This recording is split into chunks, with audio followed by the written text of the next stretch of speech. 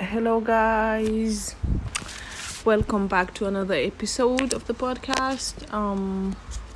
So I was scrolling on LinkedIn last night, and I saw someone talking about how we do not actually need a certificate if we speak English, okay? And I thought to myself, yeah, that is so true.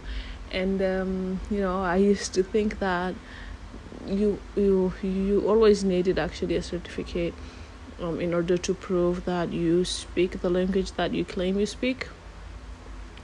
So I wanted to talk about that.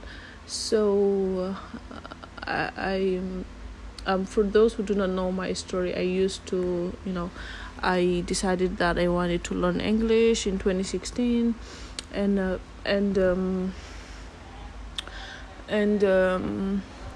yeah, so I started learning from home, and I started by 2017 I was speaking, but I did not have any certificate that proved that I actually did speak English, because I did not actually pay for classes. Everything I've done was online, and yeah, so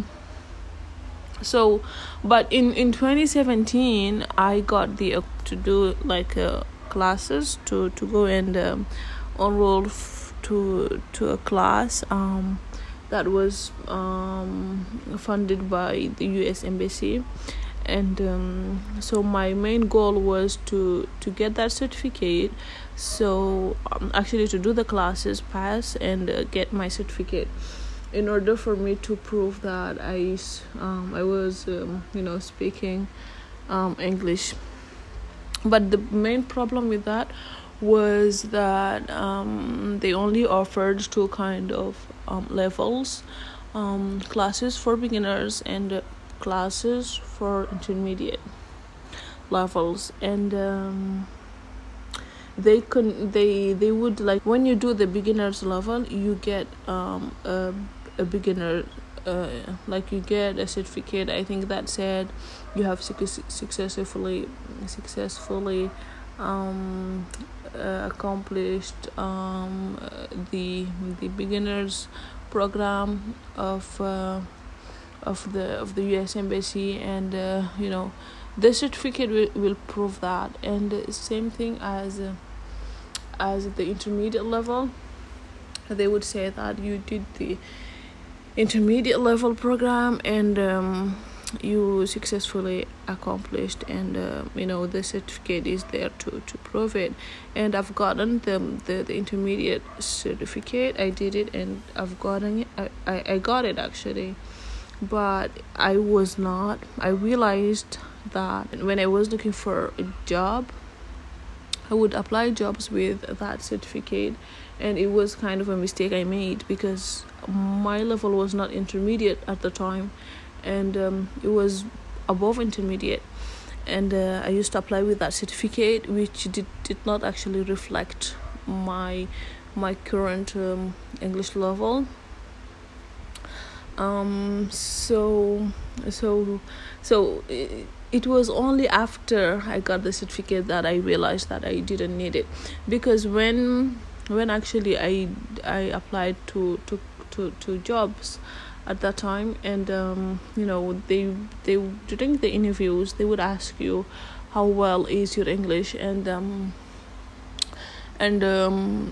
fortunately for me, they would just check by speaking English to you, and when they would hear me speaking, they would say, okay, that is good, your English is good enough for us, so we can work with you, right? So the certificate did not do a service. It was kind of not completely disservice for me, but But if you have that level, intermediate level, maybe it might be a good thing to have the intermediate, or whatever level you are at. But having a level that is below yours is not actually a good thing, okay? So I would not recommend actually putting those kind of certificates in your resume, and because you can actually just put your level in your resume. You can say whether you are good, very good, or just a beginner, right? You can actually just manually just putting that into your resume, and when you list it on your resume, it's just, I think that is just good enough, because most of the time, when you are doing your interview like I did, they will just talk to you in English to check what is exactly your level, because you cannot lie when you speak. Your level just naturally comes out, and they get to know where you are at, okay? So yeah, so in summary, put your certificate in it only if it is reflecting your level, your English level, and you can present it to recruiters. Otherwise, if it is below your level, I would recommend not to do it, because it wouldn't reflect to your level. It is best for you to just write it on the language section, and mention what level is you are at, okay?